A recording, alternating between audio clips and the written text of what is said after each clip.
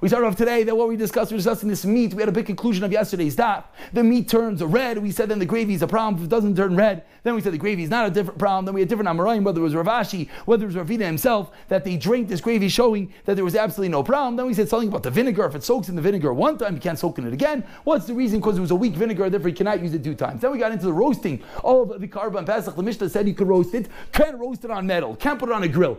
Rav Gamliel serving roasted it on a grill. How's that possible? It's a story to contradict itself. Says Gemara, no, you know what it means? It means a grill with perforations, because that's called sli'ish, because the fire goes right through, and that is gavaldik. Now the rest of the Amud, all the way, this is about 10 lines, and Ayin Amud Aleph, all the way, the whole daf, we had one discussion, which was Rebbe's din, which was you have an oven that is fired up with coals. Is that called sli'ish or not? Actually, I skipped. There was one more din before. We had an oven that you took out the coals. What is the story with that? Is that called sli'ish or not? If you had a fire in there, you remove the fire. Is that called sli'ish or not? The Gemara had a question, because the Gemara had a question from where? From the klipe arla. The case of the klipe arla, and you remove the klipe arla, the bread was mutter. Why is the bread mutter? We see when it comes to Karban Pesach, only because it said sli'ish 2 times do we know that it's not called sli'ish. But if it did not have a pasuk, then we have thought that it is called, that there's a fire there. So we call that klipe arla is there. So why is the bread mutter? So the Gemara answered 2 different answers. Either it told us the pasuk by sli'ish, by Karban Pesach, to teach it to me everywhere else, or you say this take a difference, that when it comes to sli'ish, we know that you need to have the ish. So the havamina would have been without the ish it worked, because the fire was fueled with fire.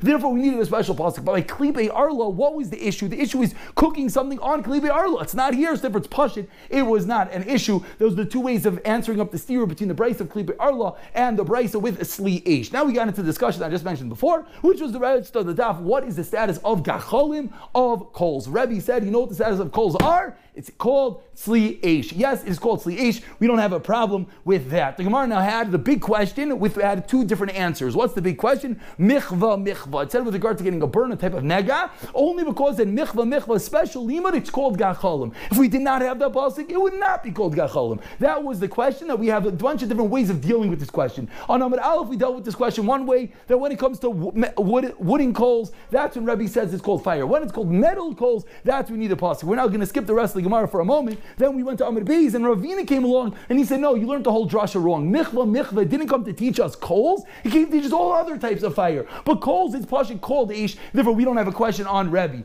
Parenthetically, we got involved in a discussion when we said that coals of metal are not called ish. We got involved in the discussion, how do you burn this paskayin that was mizaneh? How do you burn her? We said you burn her with lead because it's called ish.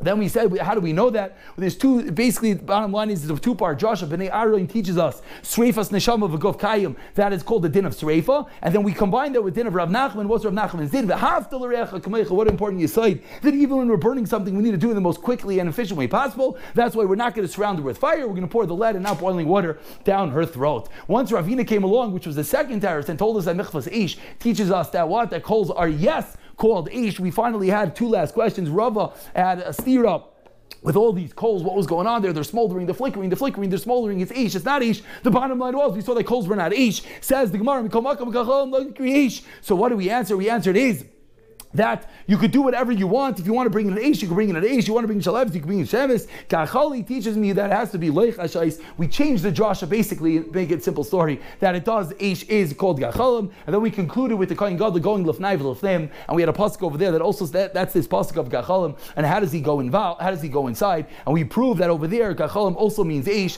and it doesn't mean he just takes a flaming utensil. Why not? Because that's not proper etiquette. You wouldn't do that with a regular king. You certainly would not do that with God, and therefore we concluded Rebbe is correct. Kacholim means Eish. The final Havamina, we'll just conclude with that, was that what? That maybe he had the coals that were partial flames, partial coals. That's what the pasuk Eish meant, says the Torah. No, it means it has to be Kacholim the entire time, from the time you take it on from them, Mizbeach or not. And his Aymais have an Aleph or an Ayin. After learning this in Shas, 5 times, it has an Ayin.